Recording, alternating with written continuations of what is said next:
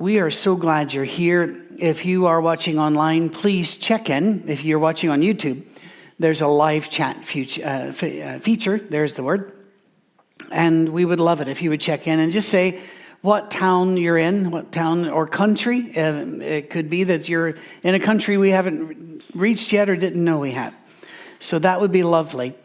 We are going to launch something next month. It's all a part of the next big thing that's been up there, that video, for months now. We're going to call it Welcome Home, but more about that next month. Doing a little bit of that this week, and we ask your prayers for me and for our people over this next few days. This is all occasioned by, we finally, after much prayer and a whole lot of work by Tammy and Ramona Matthews, I was approved to have a during the week contact visit with Bobby Hampton on death row in Louisiana State Penitentiary. That's going to be on Tuesday. Now, heading that direction, I thought, let's just slow it up a bit and visit some people. So tonight, we've only got 4 or 5 people lined up for it, but anybody is free to come. If you are in North or North Central Alabama and you'd like just to come by and say hi, you send me an email. We're not going to give you an address over the air because there are bizarre people out there.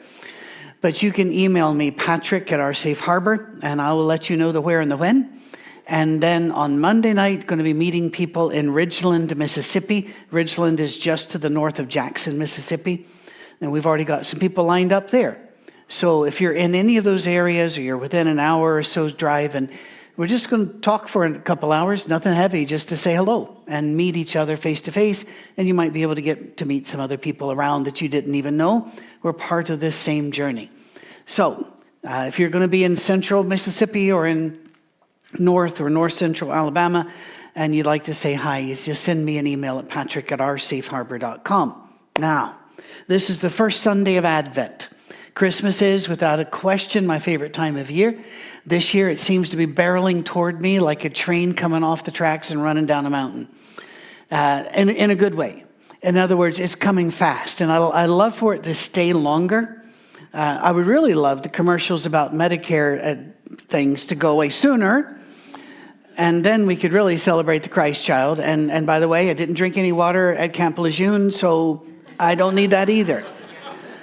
But this is the first Sunday of Advent. Now, for those of you that are in traditions that do not celebrate a liturgical year, you may not know what the term means. The term Advent means an arrival.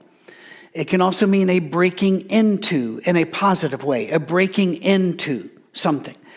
Think of a hostage and the police kick in the doors and they've broken in to save you. That's an Advent. An Advent would be any arrival, like the birth of a child. When we speak of Advent, we are speaking of the birth of Christ. It makes no difference to us what calendar date that would be. We've chosen over the centuries, December 25th to celebrate, and that's as fine as any other. And I'm glad that we do. So, Advent, the birth of Christ. This beautiful, wonderful, mysterious event that occurred in Bethlehem of Judea just over 2,000 years ago. When a story is told again and again and again and again by ministers and teachers and parents, it can be very difficult to find a way to make the story powerful and resonate and keep the audience's attention. Because our brains skip ahead. Our brains have already heard so many, this is the point of the story, lessons, that we skip some of the story and maybe we skip some of the power. But today, I want us to recenter ourselves and take a look at this story through the eyes of those who hear the bells and see the lights and wonder if the story is for them. One of the disciplines I put myself through the last couple of weeks in getting ready for this lesson was to watch a vlogger, that's a video blogger on YouTube, named Indigo Traveler. Indigo is just like the color, Indigo Traveler. And I'd recommend that you see it. There's no language, there's nothing offensive there, but you will see poverty and crime. Because this man goes and walks the streets of South Sudan, of Haiti, of the forgotten places. and you see the forgotten children, and you see the forgotten parents, and you see the horrible conditions that they live in. And some of those faces have locked into my brain and will not leave. And I consider that a blessing, and that I should not forget them.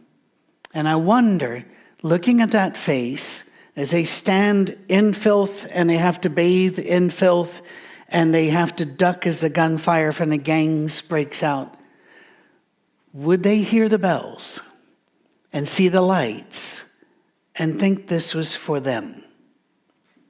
Sometimes we really need to go there, because that's where Jesus goes.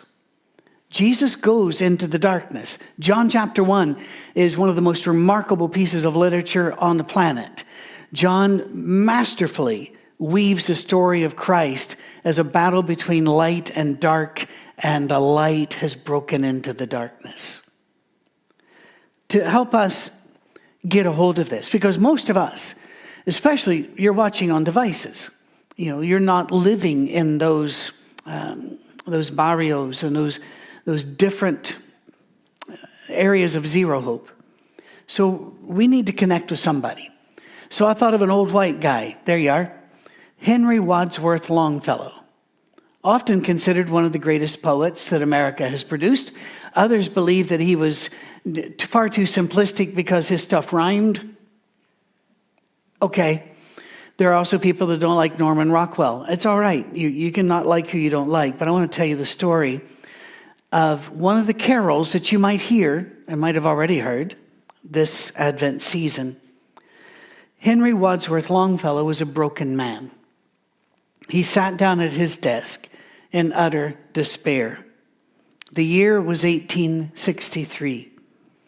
Americans were slaughtering each other in numbers that beggar imagination and would not be equaled again until the lights went out in Europe and civilization dissolved into trench warfare in the Great War, World War I. Longfellow had suffered well before this time. He had married and made a good marriage. And in their 20s, life looked rosy ahead, because poets back then were very respected and well paid.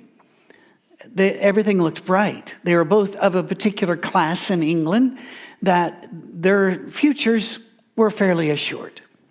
And then his wife miscarried, and complications of the miscarriage, she died. And he was left alone. He was a man who needed somebody to love. And he found Frances Appleton a few years later. She was not as interested in finding him. She was a very independent woman, very strong woman, educated woman. He courted her for 7 years. He proposed after a few months. But when she said no, he kept courting her. And there was a bridge across a small river, in Scotland we call it a burn, that he would walk across to court her. That became known, its original name was basically forgotten. It became known as the Lover's Bridge, because he would not give up. And then one day he received a message from her saying, "If you wish, I will marry you." He did not wait for a taxi. He walked 90 minutes and crossed the bridge, and they married. It was a happy marriage. They were a good match for each other. They had 6 children together. They had a limited amount of time together. Because Frances Appleton was sitting one day, now Frances Appleton Longfellow, was sitting one day wanting to preserve memories of her children. And she was putting a lock of her daughter's hair into an envelope, as one did at the time, and sealing it with sealing wax. But the pot got knocked over, the candle fell on her dress, and there were no flame retardant fabrics in the day. She was severely burned and later died from those burns. It was not a good death.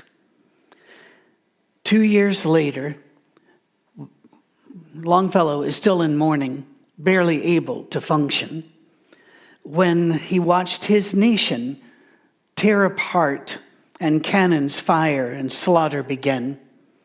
He was despairing of good in the universe as brothers killed brothers and as their widows and their children cried and starved to death. Make it even worse. Could it be worse? Well, yeah, when it becomes even more personal.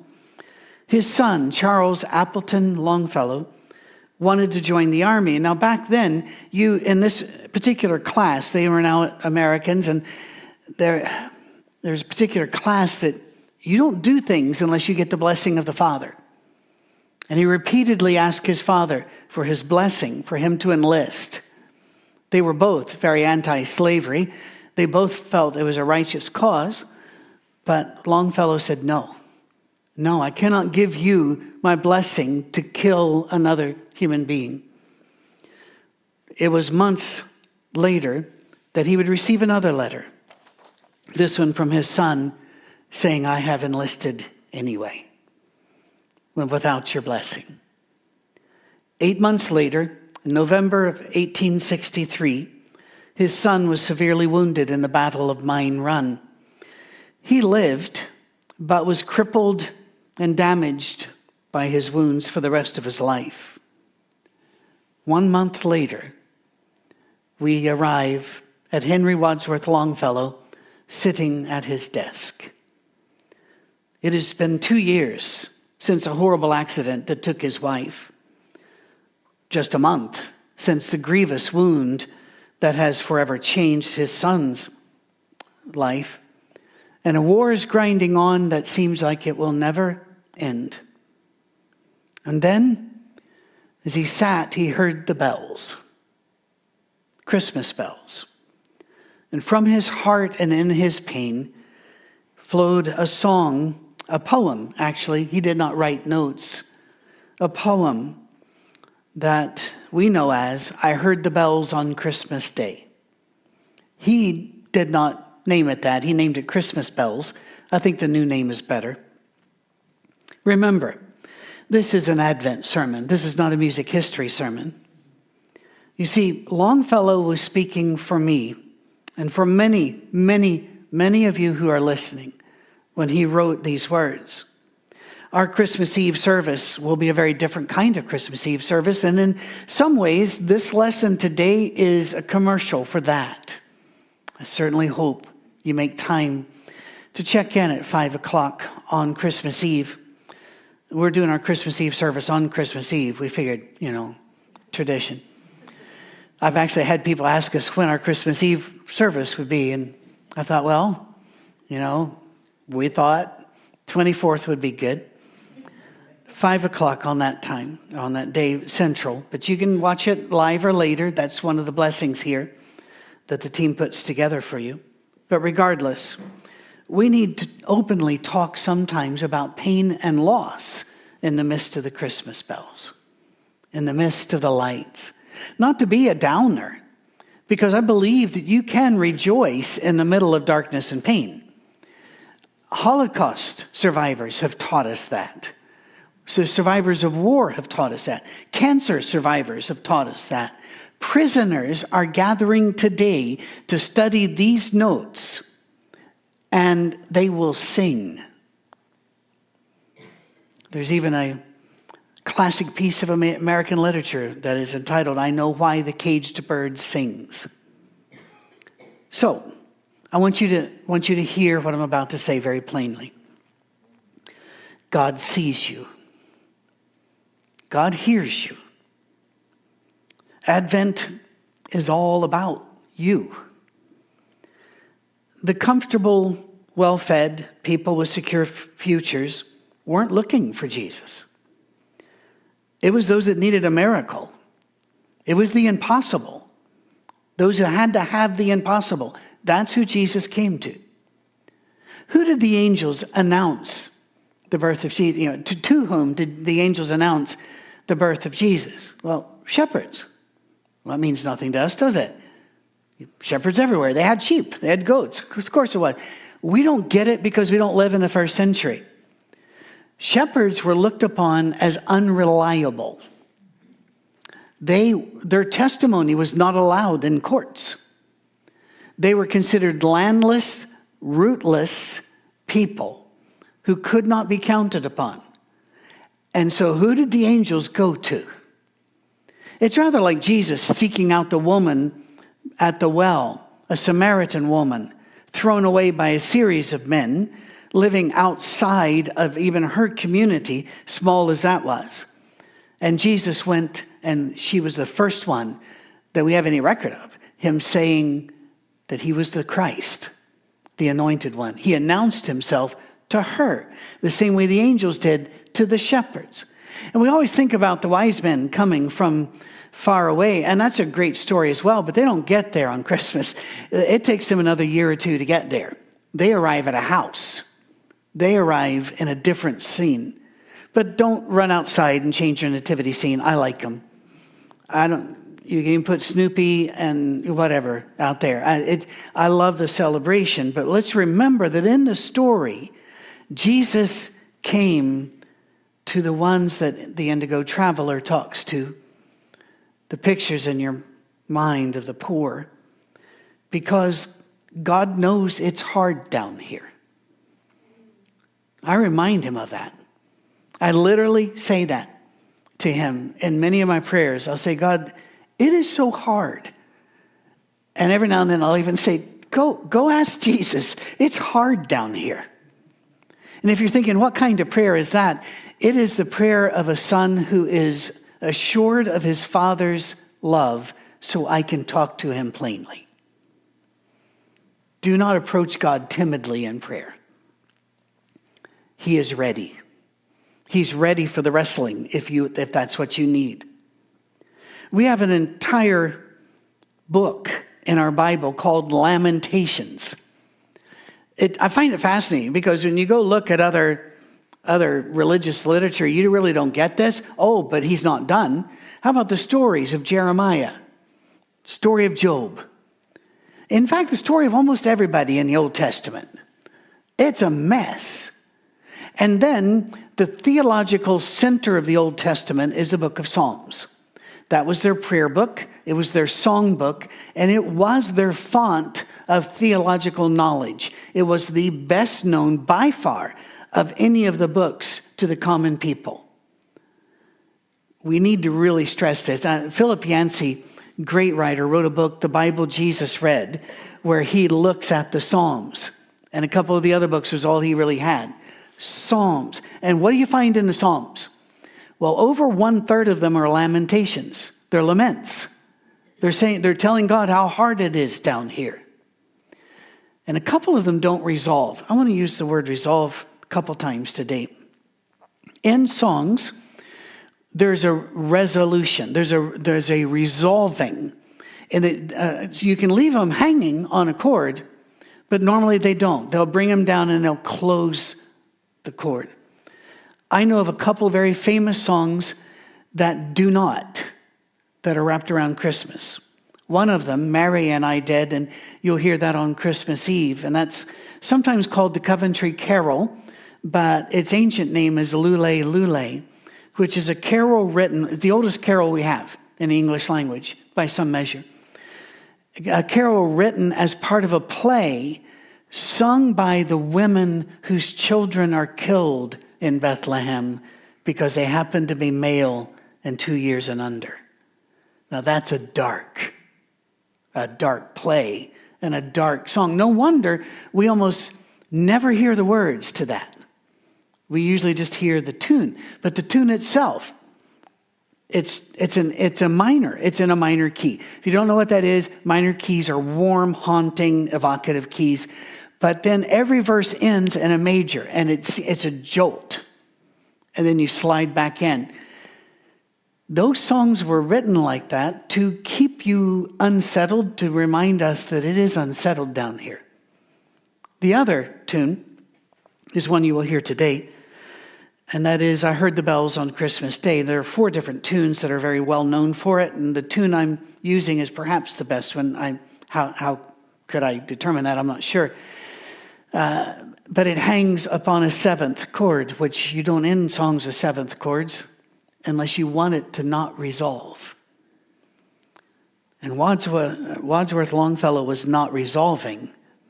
He was pouring out. And it was left hanging. Because there are some answers we're not going to get. Not until we get to heaven. We're going to be kept in the dark about some things. I don't like that. And I'm not going to stand by the graveside and look at you and smile and say, it's all going to be great. I believe it's all going to be great. But the fact is, from here to there, not so much. Not so much. But please remember, we'll talk about this on Sunday, Christmas Day. To get from the cradle to the crown, Jesus had to face a cross. And he said, follow me. There is a cross between the cradle and the crown for all of us. Something is broken. Something is wrong. Paul said that all creation moans together as if in the pain of childbirth. Childbirth, there's a celebration, a moment of celebration and great joy that's also attended by pain, worry, and distress. As I've said many times, when our first child was born in Govan, a section of Glasgow, Scotland, and all the little nurses were saying, oh, it'll be a beautiful thing, you'll be loving this. They lied. They lied. It was horrible. They were screaming, cursing, sweating, and Cammie did some of that too. But then they hand you this little purple wrinkled bag thing. And they say, it looks like you. And I'm going, it's not even inflated. But eventually, through all the pain, the struggle, and all that other, there is joy. No wonder Paul would use that illustration. And no wonder that's the way God broke in down here. And he made a trip we've all made. Because every human being on earth has made the journey from woman to earth. Only a woman can usher a new soul upon the planet. And he came through a woman. Jesus took time to make the same journey. His advent was like ours.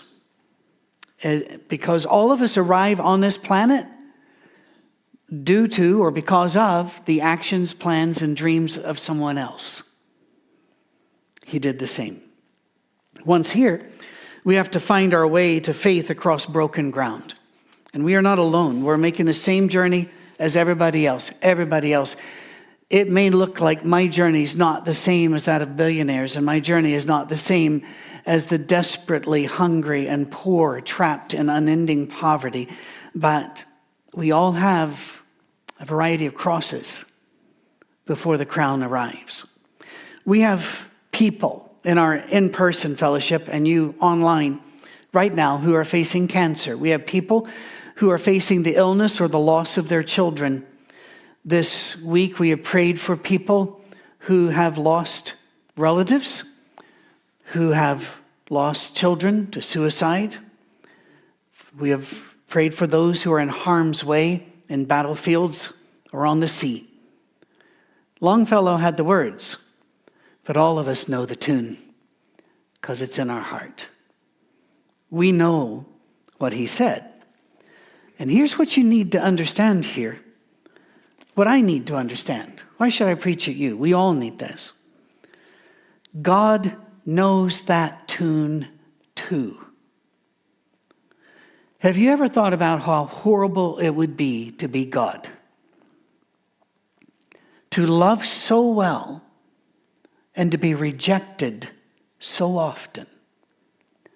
That when you draw near, they'll say, you're smothering us, give us room. And when you back off, they'll say, where is God? If he loved us, he'd be here. We are not a species that can be satisfied. C.S. Lewis said it was because we had a God-shaped vacuum in our heart and we keep trying to fill it with other things that don't fit the shape. I think he had a point. But what I want to do is remind you that God understands pain.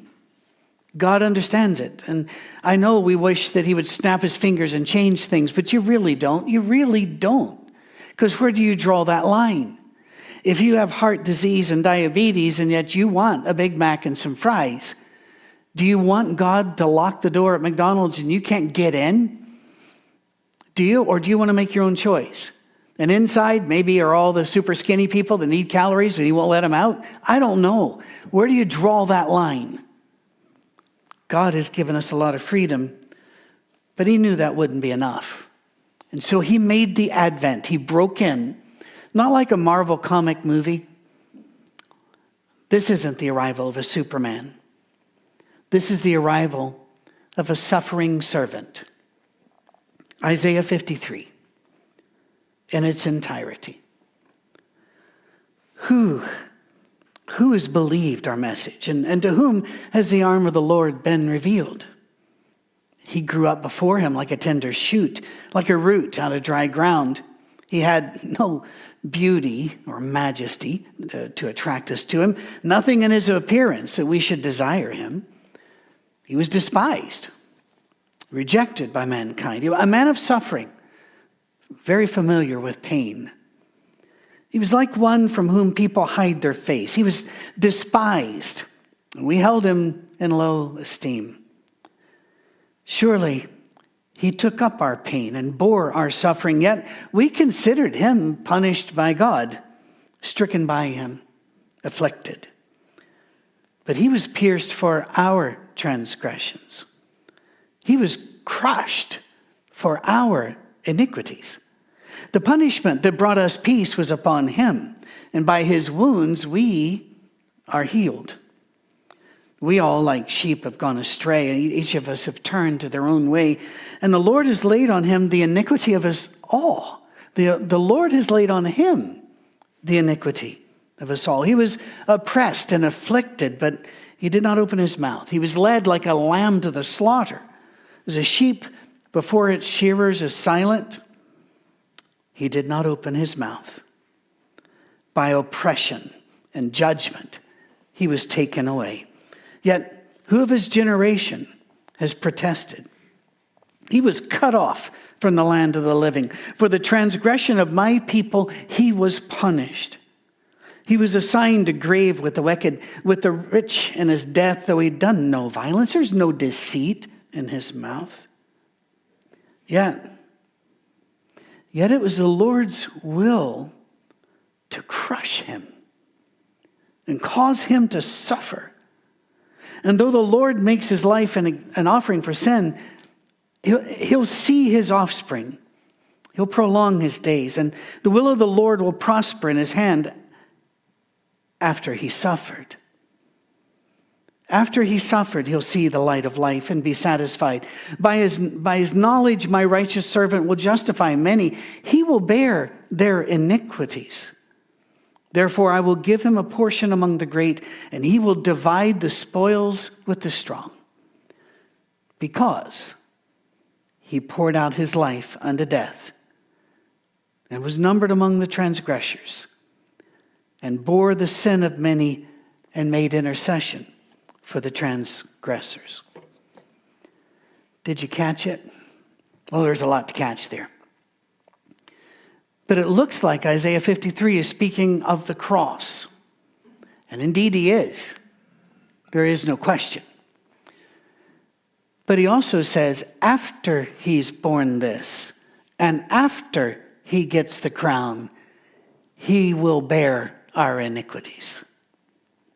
Jesus has never stopped doing the work he began, who knows? But we always center it at the cross. He still is struggling for us. He still is hurting for us. He still takes our iniquities from us so that we don't have to bear them when it comes time to cross our last river. Jesus was and did all that was in that chapter. He was not known for good looks or charisma like Absalom. He wasn't known for his cunning and bravado like David. He chose people that were like him, that the world ignored, the world mistreated, the world threw away, the governments would not give any right or freedom to. And he looked them in the eye and he promised them heaven And that's what Advent is. He came to tell us the story of God's love, and that God gets to write the final chapter of our story. I believe those faces that are haunting me as I'm speaking right now will be saved, will enter glory.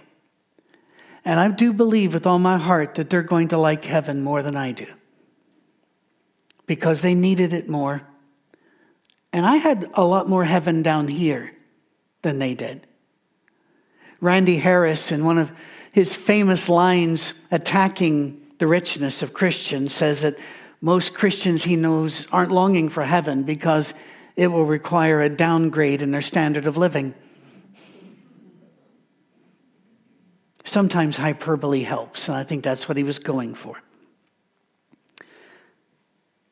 Jesus came to tell us of God's love and that God would write that story for us. But hear this, and I don't like this, but it is reality.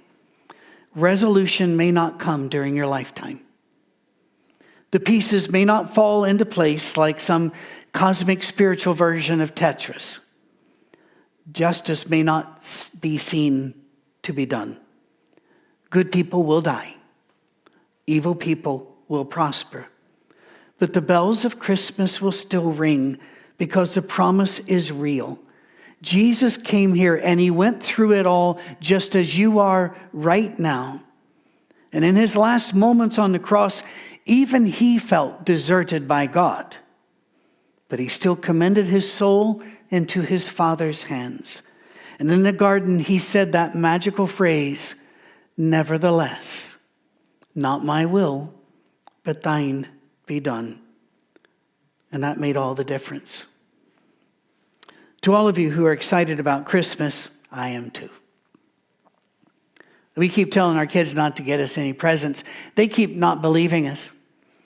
Because presents is what it's all about when you're young, isn't it?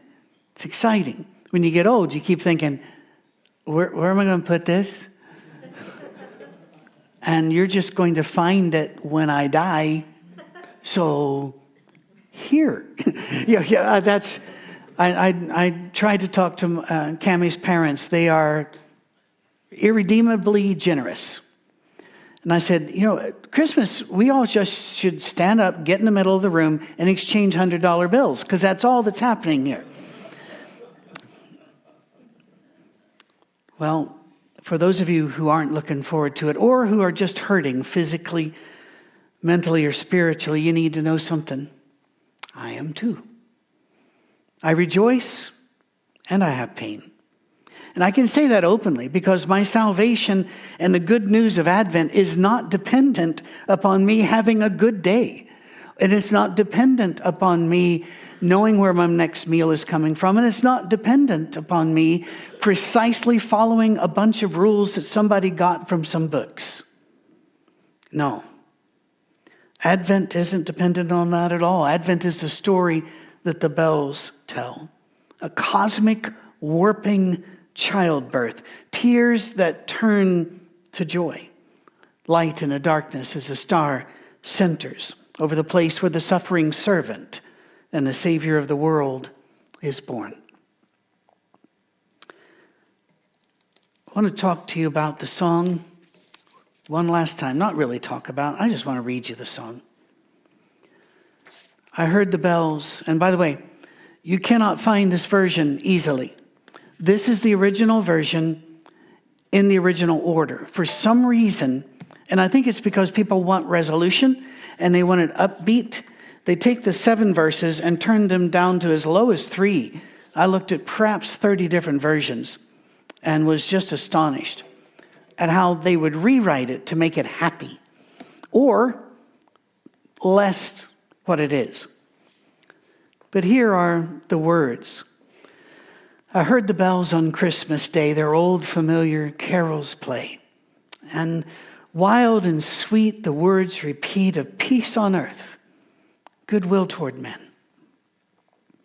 And thought how as the day had come, the belfries of all Christendom had rolled along the unbroken song of peace on earth, goodwill to men. Till singing, ringing, singing on its way, The world revolved from night to day, a voice, a chime, a chant sublime, of peace on earth, goodwill to men. Then from each evil cursed mouth, the cannon thundered to the south, and with the sound the carols drowned of peace on earth, goodwill to men. It was as if an earthquake rent the hearthstones of a continent and made forlorn the households born of peace on earth, goodwill toward men. And in despair, I bowed my head. There is no peace on earth, I said, for hate is strong and mocks the song of peace on earth, goodwill toward men. Then pealed the bells more loud and deep. God is not dead, nor doth he sleep. The wrong shall fail, the right prevail, with peace on earth, goodwill to men. Wherever you are, whatever's going on, we're with you. At our safe harbor, we're with you.